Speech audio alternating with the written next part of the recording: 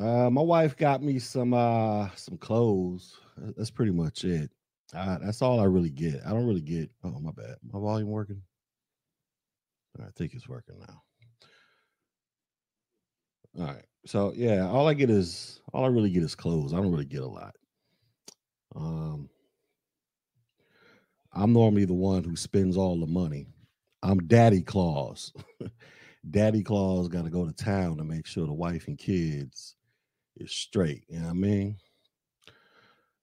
What's up, biracial Freddy Krueger?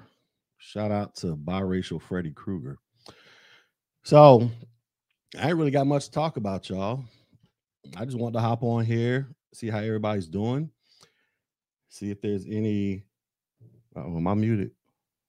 Oh, all right. See how everybody's doing. See if there's any YouTube beef out there that I'm unaware of. I mean, because right now I'm in the process of cleaning out my YouTube channel because I feel like it's just full of useless content creators. So I'm trying to make room for um, content that's beneficial to my life. At least that's the plan. You know what I mean? So that's the plan.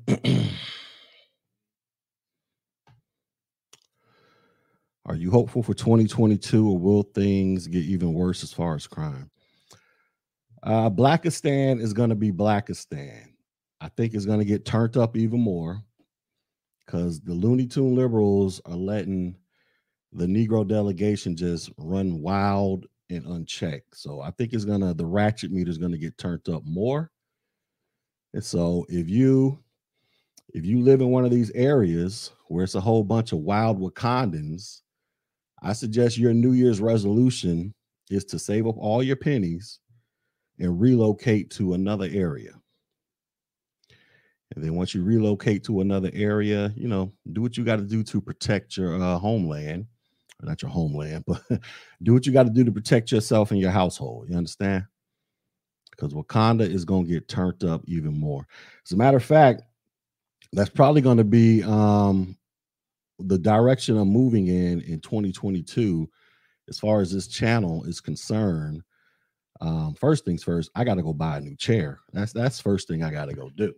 So I got to go spend money on a brand new chair. This thing is getting on my nerves.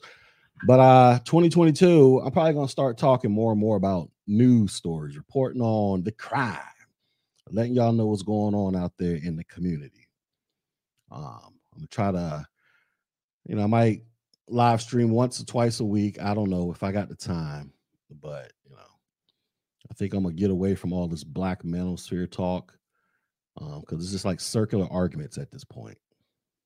So, what's up? What's up? So that's part of my New Year's resolution moving forward.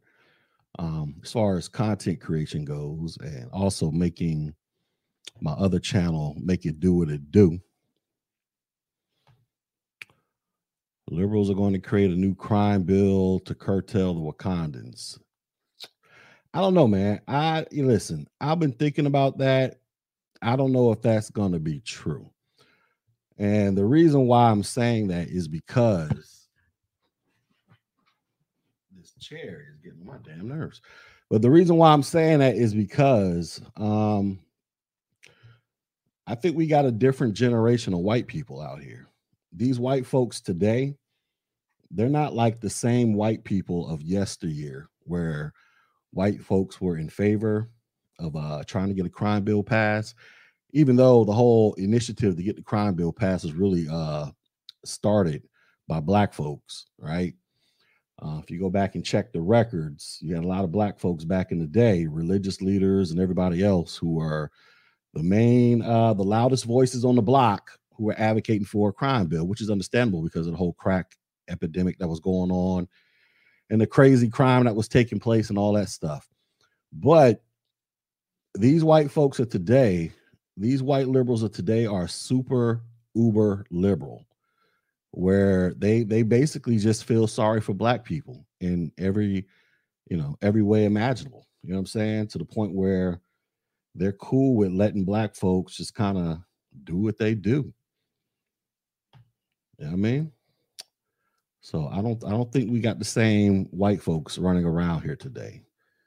We got a bunch of white folks that want to throw pacifiers in black people's mouths. That's what we got. That's what we got going on today. You understand? The last stream was great with the crazy religious guy ranting. What last live stream? What are you talking about? Had a religious guy talking on my live stream? What video was that?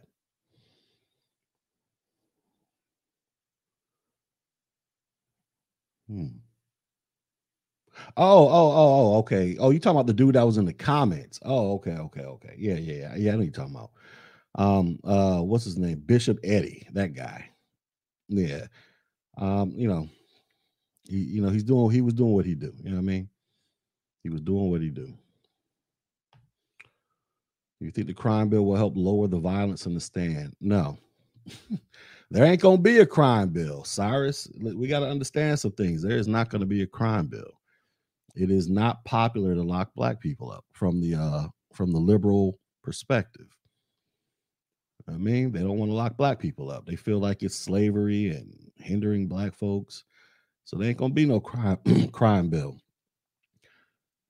I think those days are gone, man. I think we're just gonna enter an era of more and more crime and more policies coming out to let criminals be criminals. These white folks of today, these youngins, are not like the older white people. It's just not how it's gonna work. You know what I mean? But regardless of all that, we're gonna talk about it. We're gonna talk about the crime moving forward in 2022. I'm trying to do more news stories. I want to get away from talking about black manosphere content and the woes of me and the woes of the gender war and relationships. I'm kind of not interested in that stuff that much anymore. You know what I mean? So I'm going to start talking about some news that you can hopefully use, to enhance your life or avoid certain people and places. Just kind of talk about what's really going on, stuff that is more than likely going to impact you, other than the boogeyman white supremacists. Yeah, I saw that. He got arrested. I think he failed like a drug test or something. Stuff like that. This kid can go in there and shoot a student. He shot a teacher. He shot another student. And I think he grazed another one. And being that when they found out he was black, it wasn't national news. You know what I'm saying? And then it was like, oh, it was just a fight gone wrong. Had it been a white kid, oh God, we'd be hearing non-ending speeches about gun control and racism and white supremacy all day long. But being that it's a black person, this is a perfect example of what I'm talking about. You can literally go up to a school and shoot up 2 or 3 people, and people act like it didn't even happen, to where they let you bond out the same day. You go home, get you some Popeyes chicken. I mean, which he literally did. He literally had a party where they were celebrating with Popeyes chicken. And now he's rearrested again for failing a drug test or something like that. This is black privilege. I know a lot of y'all don't believe in that concept, but I think y'all need to start coming to terms with the reality that black privilege is probably becoming more and more of a real thing, especially when you can do stuff like that. What's up, Royce? I'm gonna drop this link. Anybody want to come up here and talk? It's the day after Christmas. Hopefully you guys got everything that you told Santa Claus that you wanted. You've been a good little boy or girl. And if you didn't get everything that you wanted, then, hopefully you get it next year. I don't know. But me, let me see, my wife bought me some clothes. That was it. My youngest son, he got what do you call that thing? The Nintendo. What do you call that little video game thing all the kids have? The little handheld Nintendo system. What is it called? My son got one of them joints. He got a brand new bicycle. And he got some sneakers and some clothes, my youngest. And then my oldest, he got, what did he get? I think he got some shoes and he got some money. And my wife, she got one of those Versace bathrobes. Yeah, the Nintendo Switch. Yeah. But my wife got one of those Versace bathrobes. So Daddy, I just got me a couple shirts. That's it, couple shirts and some meals. Wife was in there whipping it up. So that's all I get these days. I don't get nothing significant. I'm not tripping off it. I'm just not. I'm not like a very materialistic dude like that. I have a hard time figuring out the stuff that I want to buy for myself half the time. You know what I'm saying? So I know it's a struggle for people to shop for me when it's a struggle for me to shop for myself because I just don't. It takes me forever to make my mind up on certain things that I want to buy.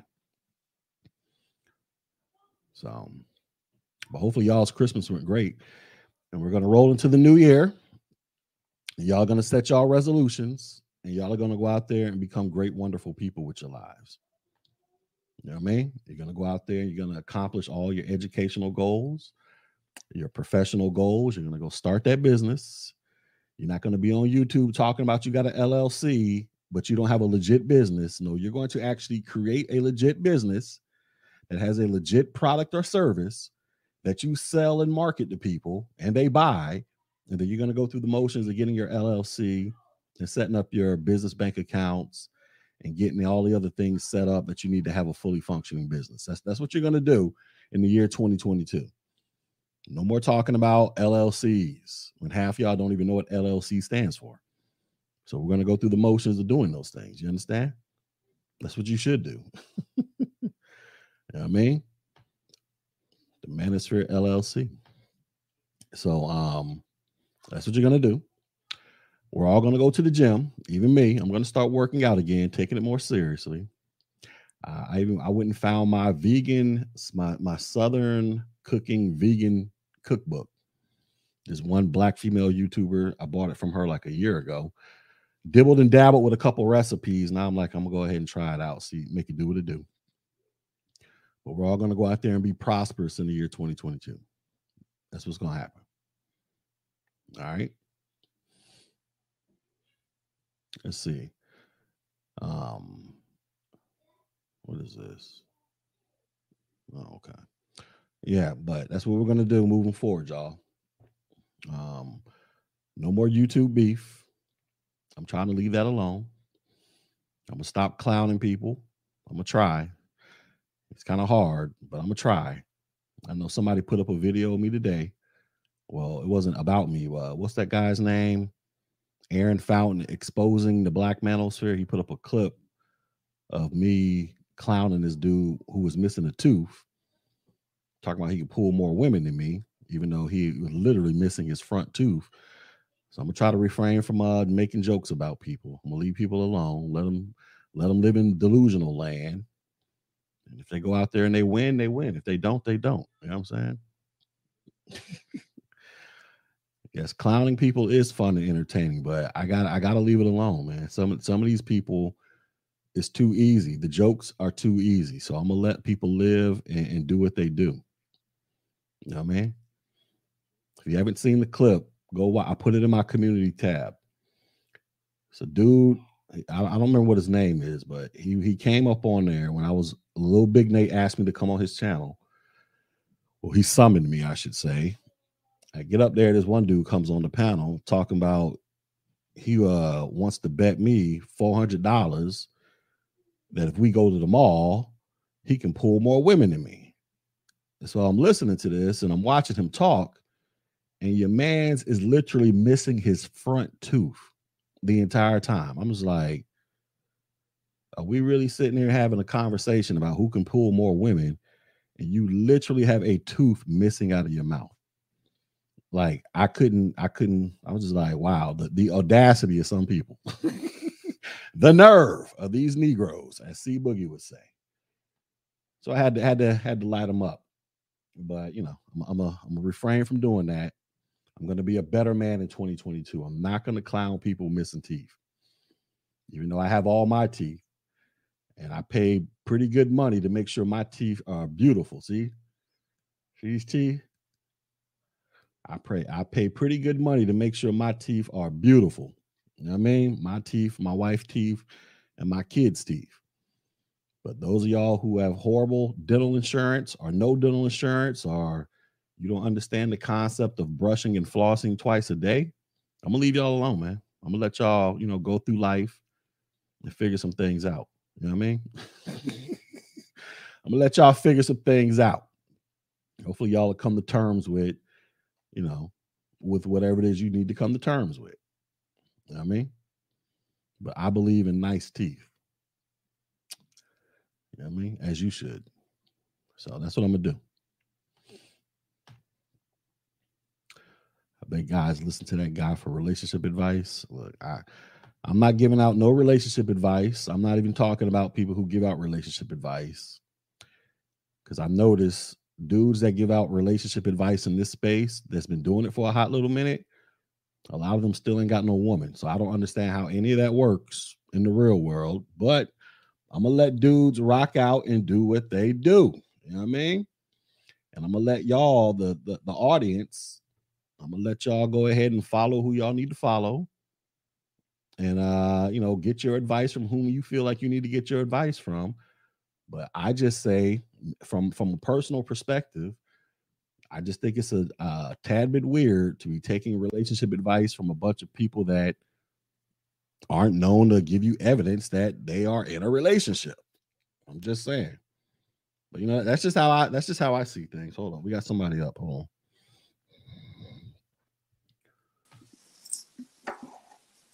What's up, homie? You hear me?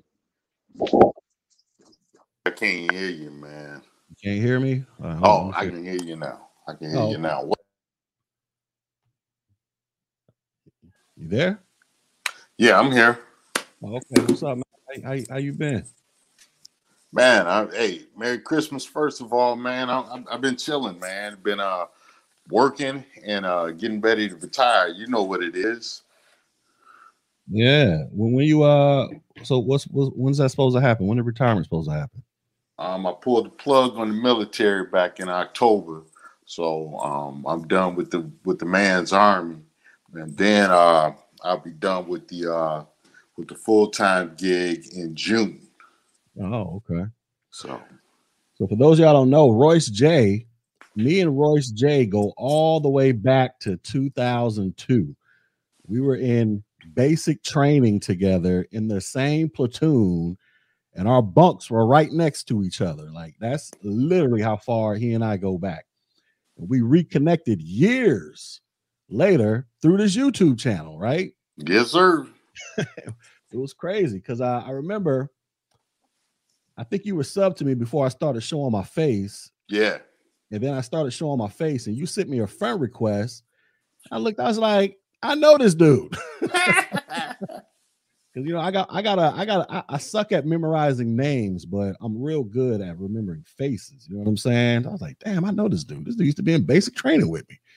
Yeah. Yeah, man. So what are the benefits of the military, man? Was it worth it? You did 20 something years. I only did 13. Did you feel like it was worth it? Um, in some respects, definitely. I think that for what I was looking for, as far as leadership training, and the experiences, absolutely. I think looking back at it, I would have did things differently. I would have just did 6. Going back, because all the real benefits that you need, you get within them first 6 years. So why'd you end up doing like 20? Like what happened? Well, the 20 was a strategy which gave me the full coverage insurance. Yeah. So I did the 20 because I know once I retired from the full-time gig, I was going to have to pay like $2,000 a month in Cobra. Yeah. You do the 20 years, you covered insurance wise. So that was that was the strategy for that, as well as making sure I left with a pension as well. I was like, well, since I'm going to be doing this anyway, I might as well do the 20 years, get a pension out of it, get the insurance out of it. because it was basically a financial strategy. So, so now I have multiple pensions. I have the insurance coverage. I have the veteran status, the disabled veteran status. I got the college and everything paid for and stuff. But the bulk of that stuff, I could have got within the 6 years. Yeah. So. Yeah, I ended up staying in. I was only supposed to do 5 years, but I ended up meeting my wife and we had a baby. And so that kind of changed things. I was like, I remember that my ETS date was coming up. I was like, oh man, I can't really afford. I can't really afford to get out right now. This kid is a little bit more expensive than I thought. I already got stable income, so I re-enlisted. And then let me see, I re-enlisted again, and that was my first one. Then my second re-enlistment, when I was downrange in Afghanistan, I was plotting on getting out after that deployment, but then I came back and re-enlisted again because I just wasn't like mentally ready to get out. I was institutionalized. You know yeah. So I was institutionalized. I got comfortable. I was a little scared to get out, and I just didn't know what I was going to do. But finally, I ended up getting medically separated. And then I was like, the hell with it. But that medical separation was probably the best thing that happened to me because, like I said, I get all the same benefits as a retiree. I just don't have the classification of being retired. So, so when I die, there's only going to be a 3-man team coming to my funeral to fold the flag. 21 gun salute. But I get the health care, I get the discounts, I get everything. You know what I'm saying? Right. Ultimately, it was a strategy, and the strategy worked out for you. And that's basically what it's about. And it's really a game of playing chess to checkers, which is most appropriate for what you want to do. So. Yeah, I just tell these young guys going in, man, just have a plan for what you want to do. If the plan is to do 20 years, and there's nothing wrong with that, do everything you got to do to make rank as quickly as you can so that you can make as much money, whether that means, you go up the enlisted side, warrant officer side, or the officer side. If you don't want to be in for 20 years, do whatever it is, keep a clean record for your 4 or 5 years in so that you can take advantage of all your benefits once you get out. Because when I got out, I was running into soldiers who only did a couple years in that were ETSing, and a lot of them were getting out. They just had no clue what they wanted to do. They didn't take advantage of none of their benefits. And I'm just looking at them like, first of all, your leadership failed you. They should have told you about this, or you should have learned this in the ACAP process. And some of them did, and they just didn't care. And then a couple of years later, some of them hit me up, was like, how do I get my VA benefits started? I'm like, what the hell? Yeah, I'm running into people like that too, man. I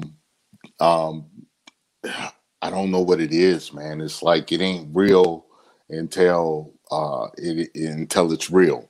And then, people, they want to ask the questions to somebody they know rather than to ask the questions to the experts on it. Yeah. So, I mean, I'm running into that right now. I just ran into, you remember when I was telling you about that wedding I went to, and old girl was there trying to cozy up to my dad. Well, anyway, somebody that I deployed with on my second deployment was there and was talking about how was trying to figure out why their benefits got denied, and I was like,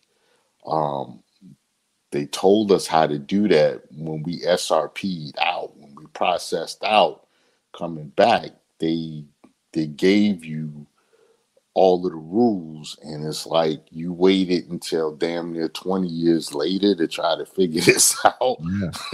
That didn't make sense to me. And then I ran into my battle buddy, that like how you and I was in the same platoon, and our bunks is right next to each other. It was the same thing with this dude,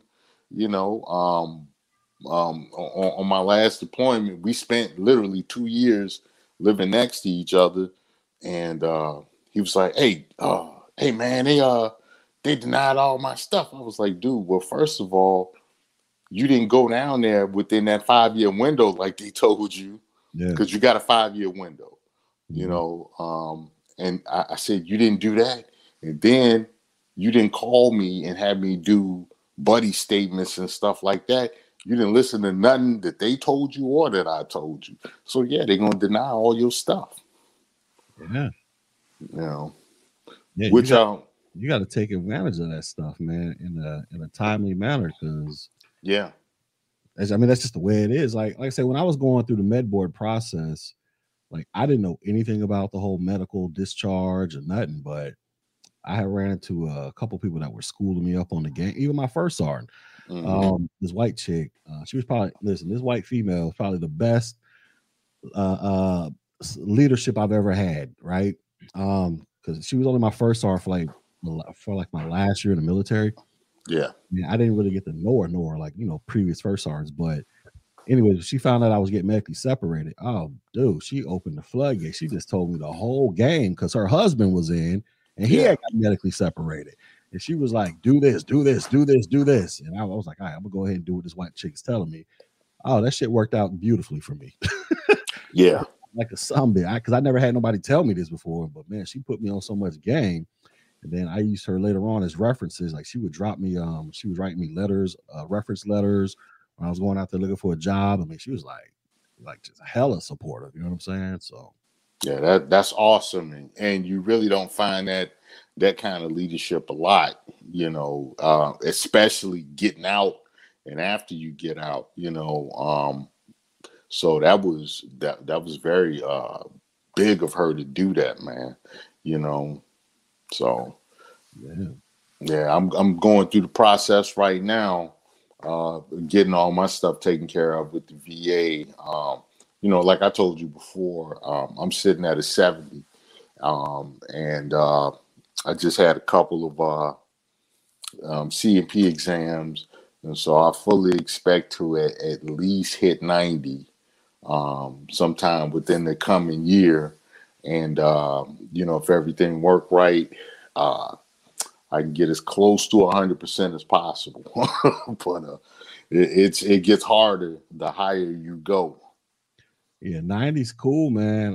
You looking at like $2,200 tax free, bro. Yeah. My wife is at 90 right now. Oh, yeah, except my wife is at 9. I'm at 90. I'm at 90 and my wife is at 90. You know what I'm saying? Oh yeah, that's like, decent. 100, because if I can get 100, I can get there's some other incentives that come with it, but I'm like, yeah, I think I'm cool at 90. dude, for us living in Florida, man, we hit 100. It's gonna be sweet all the way around. My uncle, he's at 100%. I don't think he pays any property taxes on his house. Nah. I'm not sure if there's a caveat with that. I mean, you got to be like totally disabled or something like that. Or it's 100% total. Yeah. I'll send you what I have on it offline and stuff, so you can know what that is, and you know that stuff I sent you the other day about that legislation. Get on top of that. You know, I mean, would that count? That qualify for me? Yes. You were in you deployed over there to Iraq, one of those deployments, right? Well, first time I was in Kuwait. I wasn't in Iraq, but I went to Afghanistan. Kuwait is cool. Kuwait, you good. You good. See, I thought that was in reference to the first Gulf War back in the 90s. No. Oh. No. Dude, you got to read the whole thing, man. That's why I sent it to you. Oh, okay. Yeah, that's why I sent it. I saw it. It just said Gulf War. I was like, I was in middle school back then. Yeah. Okay. Yeah, with the Gulf War, that extended from 1991 to right now. And the areas are Kuwait, Qatar, Iraq, I think Bahrain, all of those places. So it counts, you know, and then you make sure you get on the burn pit registry, because if you were in Kuwait and if you were in Arif John, you remember how you came in and out the gate at Arif John? You know the burn pit was right there. The burn pit was up forward to the left. I remember because I had to work the burn pit. I remember going through the gates. But I was always on a bus or a van, driving in it because I wasn't actually at Arif John. My battalion was there. Yeah, I was at Camp Virginia. Okay, we stayed going to Arif John all the time. Y'all had a burn pit at Virginia too. Yeah, we did. Yeah, so make sure you get on the burn pit registry, get the examinations and stuff. Like if you got issues with breathing, you got a CPAP? Yeah. Are you rated for the CPAP? Yeah, that was part of my medical thing. Okay. All right. So if you have any other issues like really bad allergies, if you got IBS, if you got arthritis, basically anything that you ain't rated for and you can't explain any other way of why you got it, that's you're gonna file for the unexplained illnesses, and then as a primary, and then you file for those conditions as a secondary. Wow.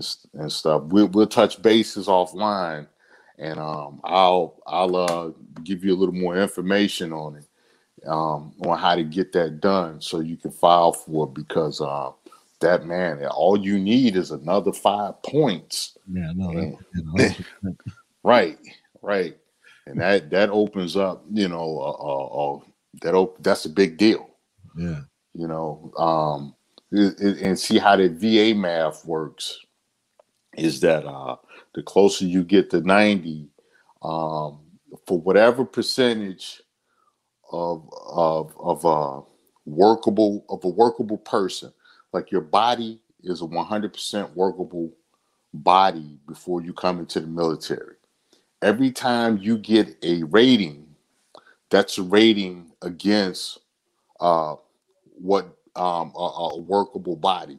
So if you come in at 100% healthy person and you get a 50% disability, so now that remaining 50%, any ratings you get after that is going to count against that. That 50% is considered to be a whole 100% workable body. So that's why the math gets closer to close. But that's why it's harder to hit 100% the closer you get to it. So actually, there's a dude on YouTube called Combat Craig. He breaks it down real simple how that math works, so that you can understand that that's why you got to file for everything, even if you think you ain't gonna get it, file for that shit anyway. Yeah, we got A.G. He says he's on holiday leave from basic training right now. So listen to this, A.G. I don't know how long you plan on serving, but don't be scared to go to the TMC and document your little injuries, because when I first came in, it was shunned upon. Yes. We didn't want to get looked at as the weak soldier, be a profile ranger. But I think after about, let me see, when I came back from my first, when did I injure? No, I injured myself in airborne school initially, jumping out of an airplane, and I landed the wrong way and caused like a compression up my spine. But I was like 23 years old, 23 at that time. You're like, fuck it, I'm just gonna run through it. You know what I'm saying? I did. You know what I mean? But man, I remember when I went overseas to Kuwait, and we had I had this platoon sergeant first class young. Sergeant first class young was a ex-college football player, right? So just imagine he was just a big, swole, cock diesel dude for no damn reason, who would go to the gym for about an hour and lift weights before PT started. Then after PT, he would go for another 30 minutes and lift weights. So he was just one of these ridiculously muscular dudes for no reason. Anyways, during the PT session, we were doing the leg throws. He was throwing my legs. Man, this nigga threw my leg so hard to the left, bro, that I couldn't even bend over to put my boots on later on that morning. You know what I'm saying? Literally, And then if I want to talk to somebody, you know how you talk to somebody, turn your head, I had to turn my whole body. And then somebody was like, "What's wrong with you?" I was like, "Oh man, I was working out with Song First Class Young, man. And dude, I can't put my damn shoes on. My back is on fire." But that was like that officially started my decline in the military right there, in terms of me getting ready to get medically separated. But it was also at that point around 2000, because this happened like 2006, 2007. It was also at that point I made it my mission to go to the doctor every time I got an injury. I was at the damn TMC. And so you go look at my medical file, man. My medical file is like this thick, bro, just this super thick. I just stayed going. I was like, look, I don't missed about 4 years of this crap, pretending like I'm not hurt just so I don't get yelled at. Like, the hell with this. I'm gonna live up in there. But anyways, that helped me out when it was time for me to get medically separated, because I had like a shit ton of stuff to submit.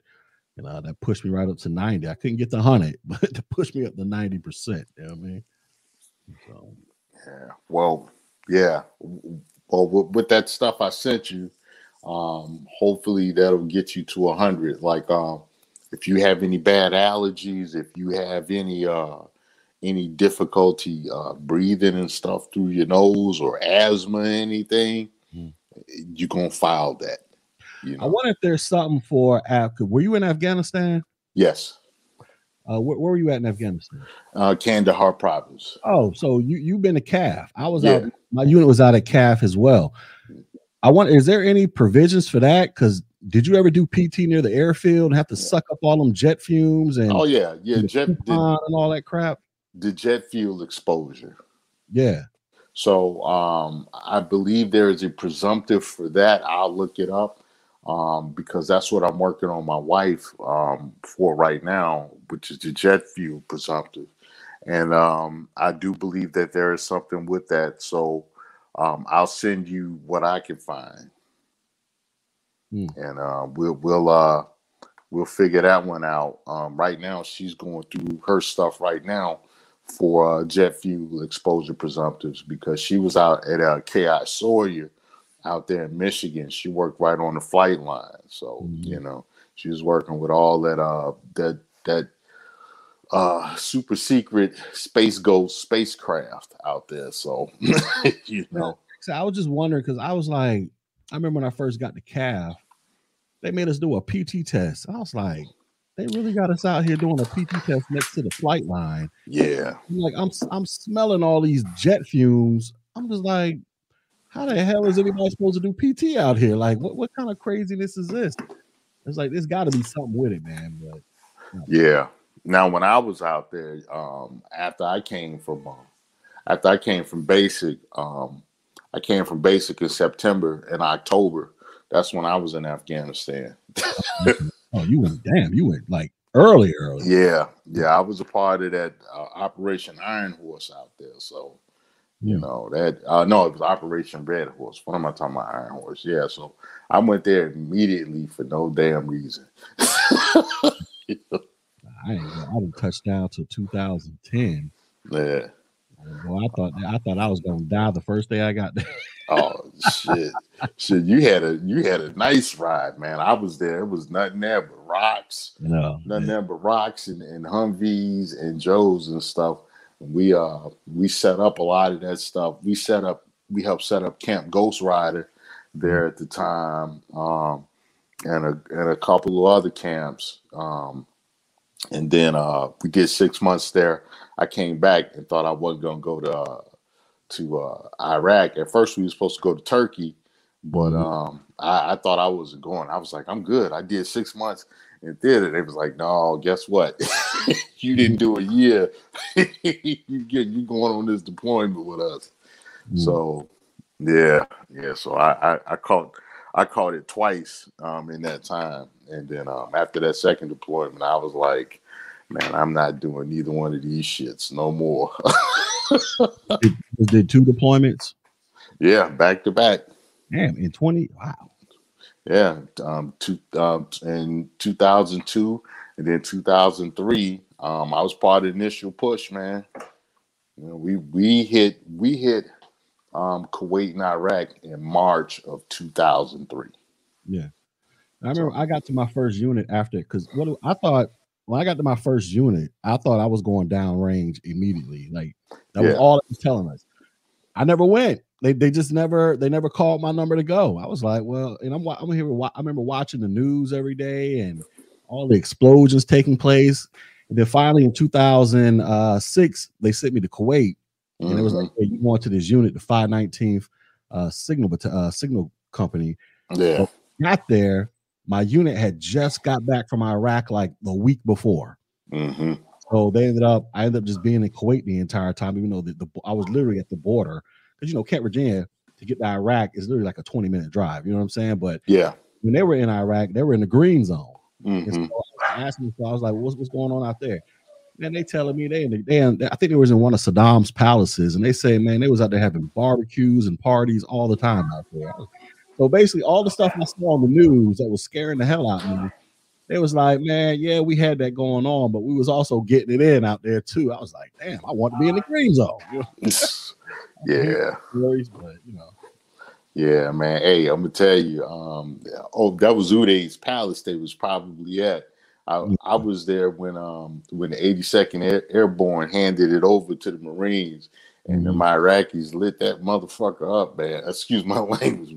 They lit that joint up, man, and we got pent on a wall because they were sending mortars over the wall and stuff, trying to mortar us in the palace, and it was a hot mess. That was crazy, man. That was this long 14-day mission we had, and man, that was the longest 14 days of my life, man. And that was north of I want to say that was. I know it was on the Tigris, and it was north of Bayab. You know, you remember what Bayab was, right? Yeah. That was what was that? That was Baghdad International Airport. International Airport, yeah. Yeah, that was north of Anaconda and Bayab and stuff, man. And that was like the longest mission I had ever been on. It was 14 days, but it was like a long, scary ass 14 days. Man, our escorts got killed 30 minutes into the first mission.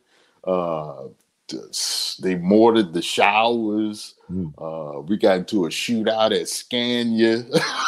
We went to Talil. That's when they found the whole Iraqi Air Force buried up under the sand at the airport. Was it Talil? I think it was either Tikrit or Talil, man. It's been a while, so it was all kinds of nonsense happening, man, during that time. That's April of 2004. That's when it went bananas, because from 2003, from like April of 2003 to April of 2004, it pretty much calmed down.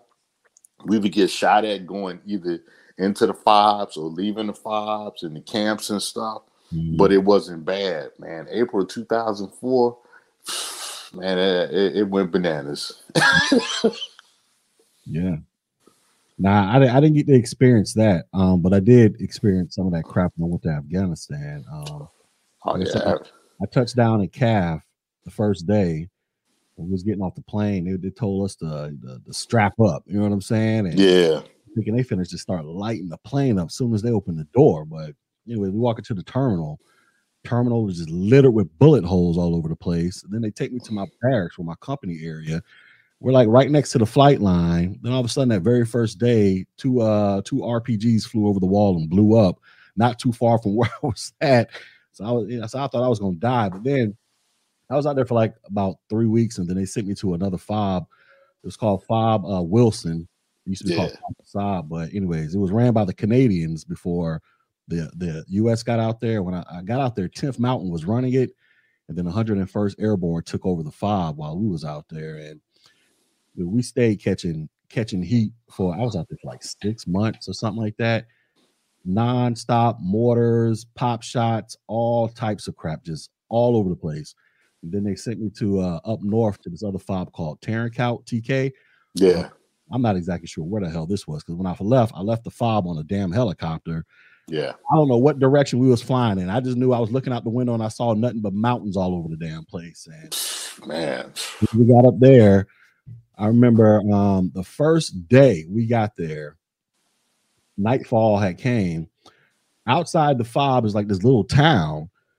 And next thing you know, all you see is these damn tracer rounds flying in the sky, people busting shots. Basically, all the damn Taliban are out there busting shots, celebrating something going on. Right. Next thing you know, there's like these 3 Apache helicopters. It just came out of nowhere. I was like, holy shit, man. Dude, it was, bruh, it was some crazy stuff. But the nonstop mortar attacks, the pop shots, dude, that was just like an everyday thing. Like I said, hey, you know, I'm talking mostly for those in the audience, but after a while, you just kind of got used to it. Like it was just normal life. Yeah. Like, you know, you walking around the fobs and you see unexploded you see the UXOs and stuff. First time you see them, it's like, oh my God, I could have died because it's like 3 or 4 feet away from you. Then after a while, after you've been there a few weeks, you walking past them like they don't even exist. I remember I was walking to work one time to the TCF, the tech control facility where I worked at, the little compound. And I heard what I thought was like a Nerf football whistle flying over my head. Yeah. That's the sound an RPG makes when it's flying over your head. Yeah. It's right. And anyways, this thing hit a T-wall probably about 200 feet away from where I was walking. And luckily it hit that T-wall because on the other side of that T-wall was somebody's sleeping quarters right there who would have got fucked all the way up. But yeah, man, it was some crazy stuff. I tell you the craziest thing was them damn Afghans. Like, oh yeah, I didn't trust them as far as I can see them, bro. I mean, I just couldn't. You know, where they had me sleeping on the first base, I was sleeping in this Alaskan tent. Directly across the street was the damn Afghans, and one of their tents stored all their munitions in there. And then one of them stupid Afghans, they decided to go outside and smoke a cigarette. And I think somebody flicked the cigarette in there, and dude, it started cooking rounds for about 2 straight hours. Bullets flying all over the place. So I had to jump out of my bed, put my Kevlar on, put my plates on, run to the bunker as I'm listening to bullets just flying and whizzing all over the place, man, because they were just so freaking careless, man. Yeah, it was yeah. I mean, careless is pretty accurate in how to describe the Afghans that you would have to deal with day to day. Yeah, they would do stuff, man, and you would be like, oh my God, no wonder this place is like about 1,000 years behind the rest of the world. Now, the thing about them on our fob, every time that the Afghans were supposed to go out there and do a mission, if there was something going on with the Taliban, for some reason, you could never find these. They were never nowhere to be found. Yeah. Then you would hear explosions and people coming back to the fob, whatever.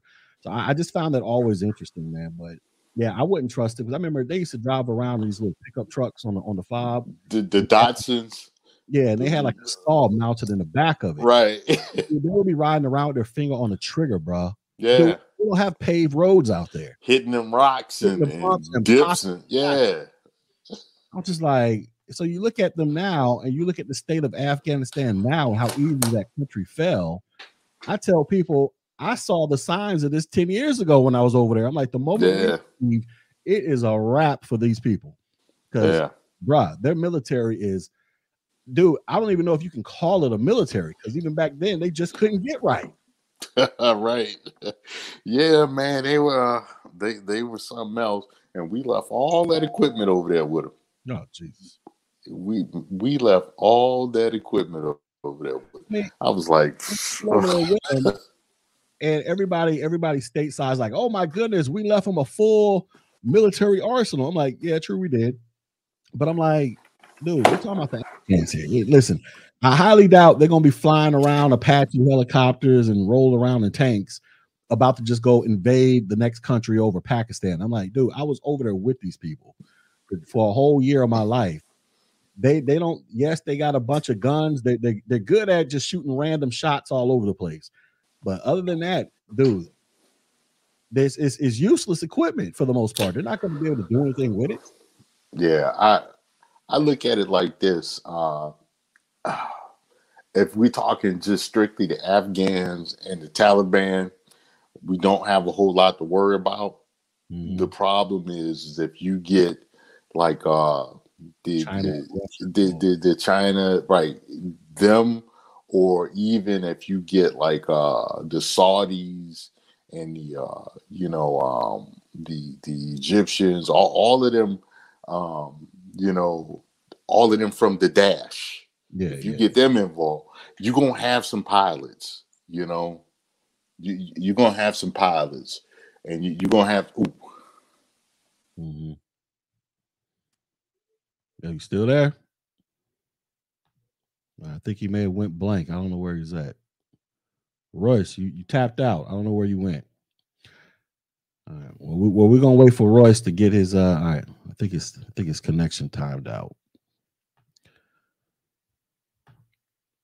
Thank you for your service. I just did what I had to do. It was a job.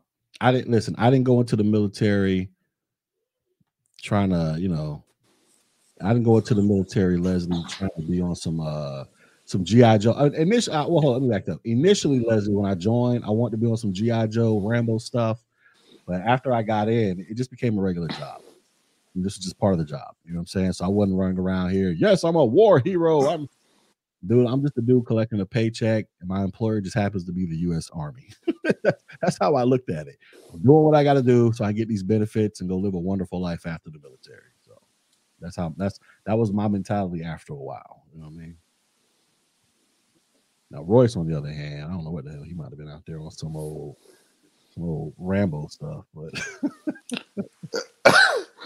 yeah, initially, no, because I was my wife was prior services. She was like, whatever you do, don't go to the infantry because you got kids. And then, while we was in basic and stuff and talking to D.S. Wilson and a few other people, I found out, well, shit, the infantry is actually the safest place to be. Yeah. I actually wanted to join the infantry, man. That was actually what I wanted to do. I wanted to go into the infantry, and I wanted to become a ranger. But my uncle, he talked me out of it. And then when I was in airborne school, they were trying to recruit people for ranger school for the RIP program. Yeah, my MOS. I was like the pinnacle, probably the pinnacle of my physical fitness at that point. You know what I'm saying? I mean, I did basic training. Spent like 6 months in AIT running nonstop around Barton Field. And then they sent me to airborne school for 3 weeks where they had me out there running 5 miles and like, what we had to do 5 miles in like a 7-minute pace or something like it was just some ridiculous. Did you go to school? Yeah. Oh, you couldn't fall out the runs or any of that crap. Couldn't fall out the runs, couldn't fall out of PT session. Had to do all your jumps. Pull-ups nonstop, airborne shuffling all over the place. I was like in extreme, ridiculously good physical shape. So it was like, we're looking for people who want to go sign up for RIP. I was like, sign me up. Oh, we're not accepting your MOS. I'm like, what the hell? Right. Like, make an exception. But, they didn't. Yeah. Mm-hmm. Yeah, those are good days. Now I can't do none of that crap anymore. Man, I'm paying for it so bad. Man, I had fun because my first MOS was I went in as an 88 Mike, and that's when I learned that those deployments that, like, first of all, they're gonna send you everywhere the infantry go because somebody got to drive them motherfuckers and take their stuff. And then it's actually safer because ain't nobody shooting at the shooters. They're shooting at the delivery trucks. And so then, I did what I had to do to get up out of that because it was easy at the time. It was all about timing. When I came back, a lot of people had gotten out after the deployment, so it was easy to switch MOSs and stuff. And so I did that for a little bit. Went to RIP, went to selection, and that's when I broke both feet. Broke both of them joints at the same time. All I'm gonna say is morphine is great. broke them. You know, went back to an infantry brigade. Then they stood up a combat engineer unit in Illinois, and they were looking for people because they didn't have enough people to fill that unit. And so I went there, reclassed to combat engineer, and subsequently retired as a combat engineer. Hit the rank of master sergeant, and you know, just retired recently. And the most fun I had was as a combat engineer. Man, I actually turned down promotions just to stay in that MOS because I was having so much fun. You know. Yeah, I imagine because there were I had a lot of opportunities to switch over, go to a warrant officer or OCS. Yeah. Because I had friends from college that were officers that were, you know, some of them were captain, majors, lieutenant colonels. And they all had was like, yeah, we'll write you a letter of recommendation, blah, blah, blah. I would always get the letter of recommendation. I would always fill out the packet, but I would never turn the packet in. And one of the reasons why was because it wasn't because I was scared to go through quote unquote basic training again. Dude, I was having too much fun as an enlisted soldier. I get it. What I did as a 25 Bravo computer guy, but at the same time, even though I was making less money, but there were still things I could get away with and do because at that time, I wasn't like fully mentally mature, you know, as I, you know, nowhere near as I, you know, currently am, but because there were just things that I could do that, you know, my friends couldn't get away with. Because I used to see some of my friends that was in college. We was all at Fort Gordon. Some of them were first lieutenants and captains, and we would see each other all the time on post. Yeah, I would have to salute them and everything, but then people were like, how do you know them? I'm like, man, I've been knowing these cats since we were like 18, 19. We all know each other, but they couldn't go to the club and get turned up like me. I can go to the club, wild out, do all kind of stuff, but they couldn't. So, but that was one of the reasons why. And now, looking back on it, I think it was a stupid decision. I should have switched over, but at the time, I was just having too much fun. Yeah, I feel you. Well, for me, I made my mistake in trying to go to, you know, going to airborne, air assault, RIP, and then trying to go to selection when I should have just went to commission first. Because, you know, the reason we were all at Fort Jackson was because we had college. You know, that's kind of there. Yeah. You know, I never understood that, right? That literally, I used to wonder, like, how come they sent us to Jackson and they didn't send us to Benning? It was because we all went to college? Because we all had college degrees. Really? I never knew that was the reason how they decided who was going where. It all was your number one, it was your ASVAB score, your GT score. Yeah, I scored high as hell on mine. Yeah. It was all of that, and then it was your MOS. It was your feeder MOS, and then it was, you know, the fact that you had a college degree. That's how we all, because there was no way in the world somebody that came in as an 88 Mike should have been going to Fort Jackson when you had remember all of those people. Majority of our people in our platoon were in there for comms, right? Signal or MI. You had a whole lot of MI people in there. Yeah, we did. You know, you had MI. You had a geospatial engineer, which geospatial is really hard. You know, that was the virgin dude that looked like Shaggy. You know, the white guy with the red head. You had the albino white guy that slept with his eyes open. That was who slept in the bunk under me. You know, and then you had the one that looked like Shaggy. He had this confession that he was a virgin, but he was a geospatial engineer. He was going for geospatial, which is a hard MOS to get into. But everybody else was like, was comms or MI, real high speed stuff.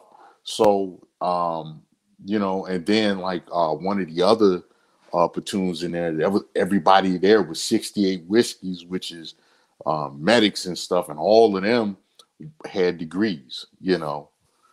So I legit never knew that. I used to wonder. I was like, Fort Benning is so much closer. Why are they sending me all the way to Carolina? I never knew that. Wow.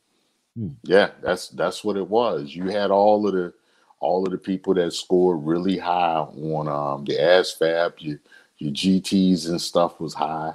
You know, that's why we always ended up there, because I came in as an 88 Mike. There's no way in the world an 88 Mike shouldn't have went to Fort Leonard Wood. You know, Fort Leonard Wood had plenty. All your heavy equipment people go to Fort Leonard Wood. All your mechanics, your engineers, your transportation, all of them, they go to Fort Leonard Wood. They sent me to Jackson, you know.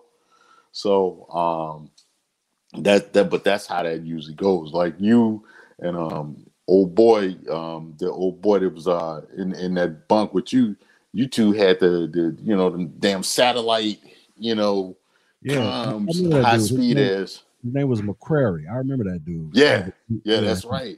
Yeah, y'all had them high speed comms MOSs that y'all was coming in, you know, and majority of people going to AIT together. We were in the same battalion in AIT. I think he ended up getting kicked out the military. Yeah, that's what you. Yeah, last time we talked about him, that's what you told me. You know, because he halfway wanted to be in the Army and halfway wanted to be, you know, Dominican Sosa, the drug dealer. So I'm not surprised, you know. So as far as the commission or the warrant track, for me, because I did all of that hood stuff instead of just going straight in the OCS or doing a direct commission, I tried to do that hood stuff and ended up injuring myself, and so I couldn't make it through OCS because I got 14 pins in my feet, you know. So and then on the warrant side, they didn't have a warrant. I have 4 MOSs, and all the warrant was the same. It was becoming a pilot. And you know, where I was from, it literally took an act of Congress to go to aviation school to become a pilot. So by the time they opened it up, because they got sued, I was too old. And then, you know, like I said, they didn't have any warrants other than that. But like right this year, they opened up a warrant for engineers, and I was like, "Oh fuck y'all, I'm getting out." You know, so you know, it was like as I'm getting out, all of this stuff is opening up that you know, I would have loved to done when I was younger, but it was like, I don't know, I'm getting out.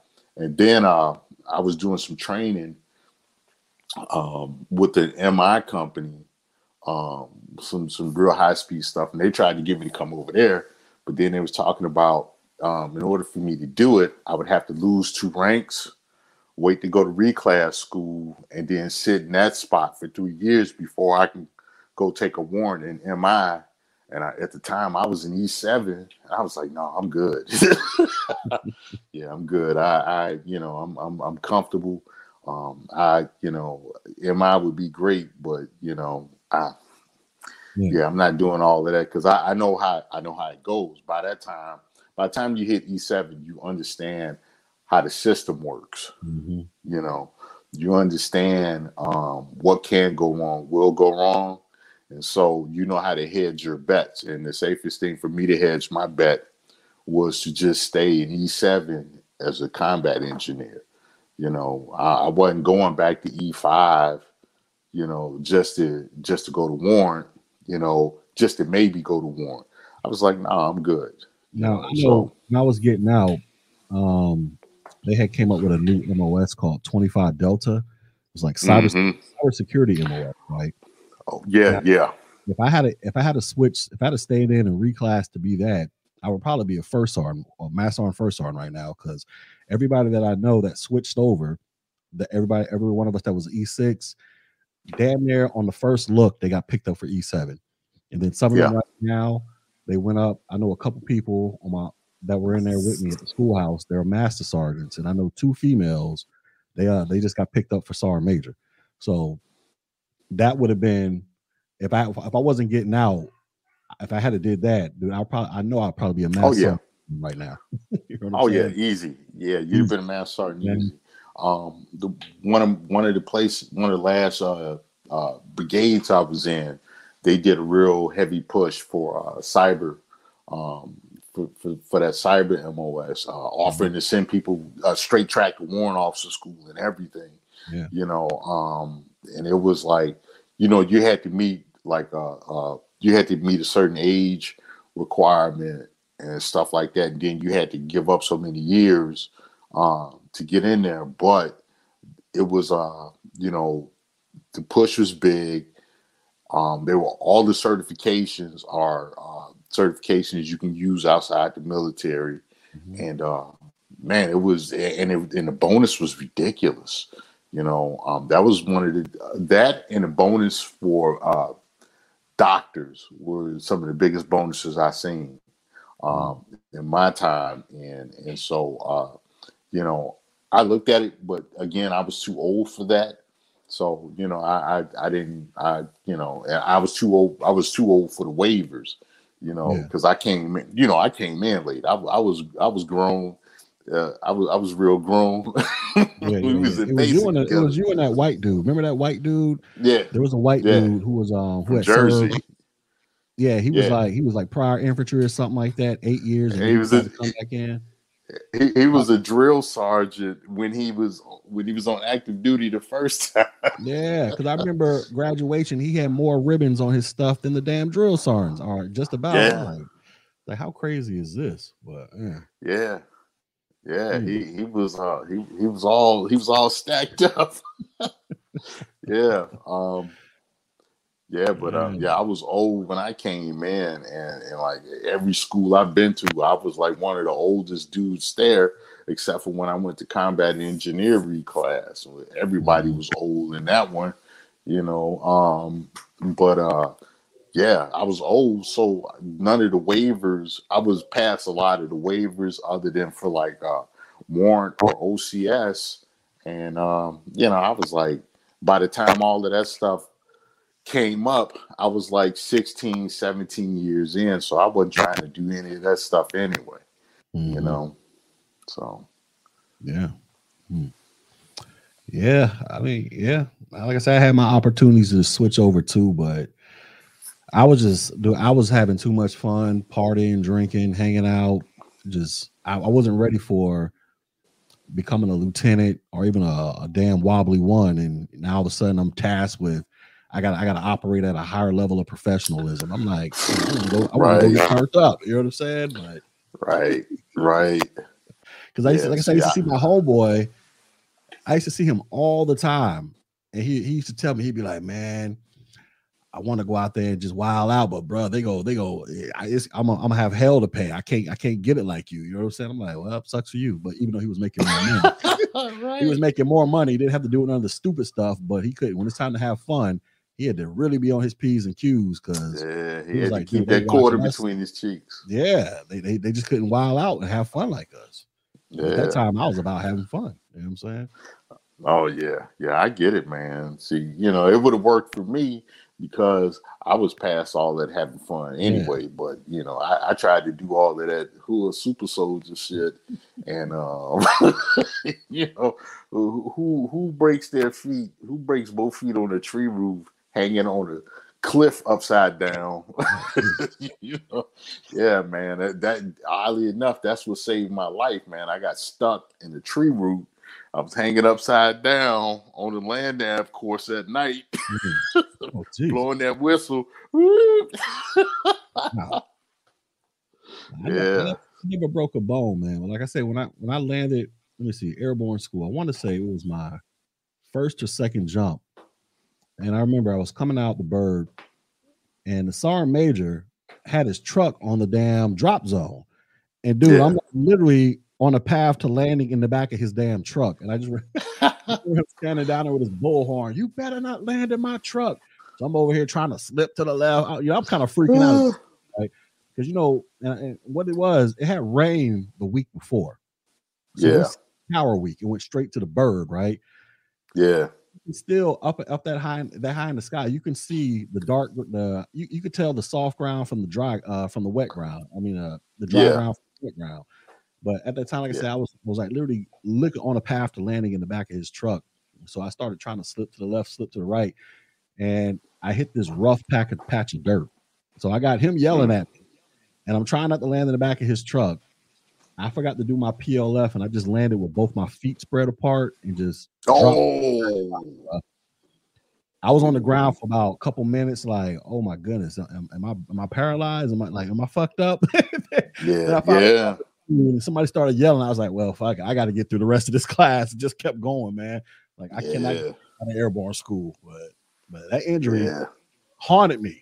That was the start of my, me getting separated from the military. That injury right there.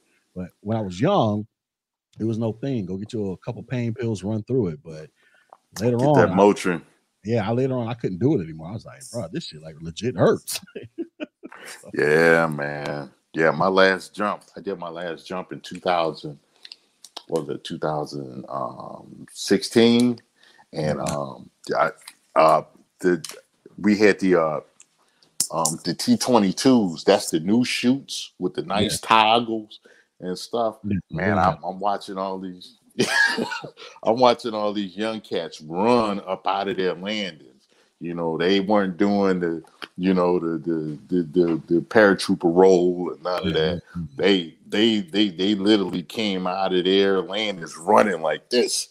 So I'm thinking, okay, all right, this is gonna be easy. So I started drifting towards a tree in a porta potty. So I didn't want to hit the tree. I didn't want to get that blue porta potty juice on me. So I'm trying to steer and toggle that chute around and stuff, man. And I'm coming down hard because I'm an old fat man.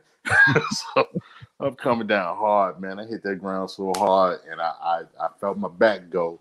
And I was like, fuck. And I knew I herniated like 3 discs on that last jump, Yeah, man. Yeah, that's why I'm chubby now, ladies and gentlemen. You know what I'm saying? Yeah, me too. It's hard to work out when you got injuries like that. It's like, you know what I mean? It is hard. Like I go in there and I try to do like some squats or just something, dude. I got to sit there and wonder if I'm able to get back up. Like, sometimes it'd be on some crap like that. You know what I mean? But yeah, that sciatic nerve be like, nah, man, sit down. You better go grab a bag of Cheetos and sit in front of TV because we ain't going. That's what I be telling these dudes. They're like, oh, you big. I'm like, nigga, do you know what I was doing when I was younger? Like, these injuries, like, what are we even talking about here? But hey, listen, for the audience who were in the military, G has already explained, me and him were in basic together in the same platoon. In the I think damn near the same squad. Our bunks right by each other. I'm gonna tell you, G was a extended stick scale PT guy, meaning that whatever for his age, whatever was 100% for the event. Like if it was push-ups, there was a top number, like maybe 90 push-ups. For that event, G was always over. It was always, if it was 92, I remember one time, I think G did like maybe like 103 push-ups. I was like, this motherfucker, really? Yeah, we was getting it in back then. Man, yeah. G was extended scale in basic. I was extended scale all the way till it came to run. I couldn't run like G. I was in between the A and B group. One time I ran 9 laps on the PT test because somebody failed to tell me what lap I was on. And I did the 9 laps and I ended up coming in still under. Let me see. I would back in when I first came in, I was averaging like 14-minute 2 miles. But one day I took a PT test and I ran an extra lap because somebody lost count. I didn't know what lap I was on. What? I think I still ended up doing like 15 minutes or something like that. Wow. I was out there getting it, is what I'm trying to tell you. Like I was like, mad ridiculous, dude. I mean, I ain't had no choice. One, I was like super motivated because I want I said, I initially want to go into the infantry and become a ranger. And all that.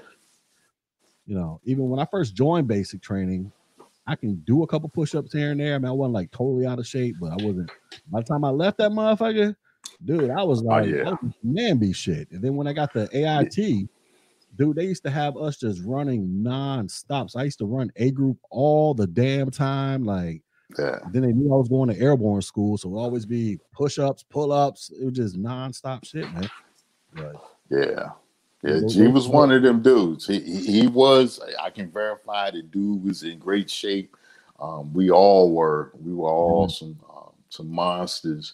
By the time we left basic, and then we signed up for like the dumb shit.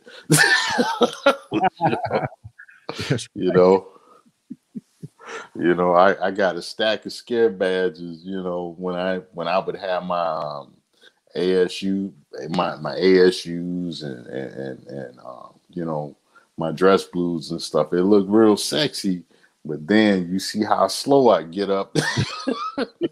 You know, or it'd be a real cold day. We got to do something outside. They'd be like, man, Big Sarge out here hurting. Big Sarge, and you know, Big Sarge put his body through the ringer, man. So, yeah. So, to all you kiddies out there, unless it's in you and you just got to be one of them guys, avoid all that nonsense. You don't need it unless you're going to be a career military person. If you're a career military person and like you want to go to Ranger Bat, then you got to do all of that stuff. That comes with the territory. But you know, you try to be a 4 or 6 year wonder, you don't need all that. Yeah, you're right. All right. Well, I'm about to get off this thing. It's been over an hour. I think my wife in there cooking dinner. I gotta go in there and see what she's doing. But, so your Christmas went great though? Oh yeah, man. It had all the kids were here. You know, from the different states and stuff. We had you know, my daughter's getting married, so we had a birthday party for her fiance, and then we all went to the movies, saw the Spider-Man movie, which you know it was cool. You know, they had the I think you froze up. Say that again. I think you froze. I don't hear anything. You still muted over there. All right. Yeah. Excuse me. Yeah. Let's see. Is he about to come back in? Let's see. I see him back there. I don't think it says your device is not connected. Oh, here you go, right here. All right, there you go. Yeah, sorry about that. Yeah, we saw the Spider-Man. They, you know, it was pretty cool. They had Tobey Maguire Spider-Man in there, which to me was the best Spider-Man. You know, so but yeah, it was cool. Yeah, I know. I haven't seen it yet. I ain't really do much yesterday. We just opened up some presents, and the wife went in there and cooked, and that was it. Somebody don't turn the damn heat on. I'm sweating up in this damn thing now. Yeah. Like, we live in Florida. I don't understand who be turning the heat on in my house. But man, you know, some Florida jits. Y'all get cold easy. No, I'm just saying, dude, it's literally like 70-something degrees out here. And I'm like, why am I sweating? Because somebody don't turn the damn heat on. I'm like, whatever. So, but all right, bro, I'm about to go because now I got to go see who damn turned the heat on because I'm sweating up in here now. All right, bro. All right, man. So I'm gonna holler at you later, bro. All right, man. Happy holidays. Take it easy. All right, bro. Be easy. Later. Yep. Yeah, ladies and gentlemen. Hopefully you had a great Christmas yesterday. I had a decent one. Well, I'm not gonna say decent. I had a great one. Well, my family had a great one. Hopefully your New Year's is even better. Go out there and make those plans. Try to be better than what you were this year. You know what I mean? If you only made $10,000 last year, try to make 11. You know what I'm saying? Like just try to be better than what you were last year. Try to avoid all the nonsense as much as you can. Or if you're going to participate in it, meaning watch it, don't allow yourself to get sucked up into it, which was some of the mistakes I made. You know what I'm saying? So I'm trying to avoid that crap. All right. Anyways, I'm about to go. So y'all be easy out there and peace.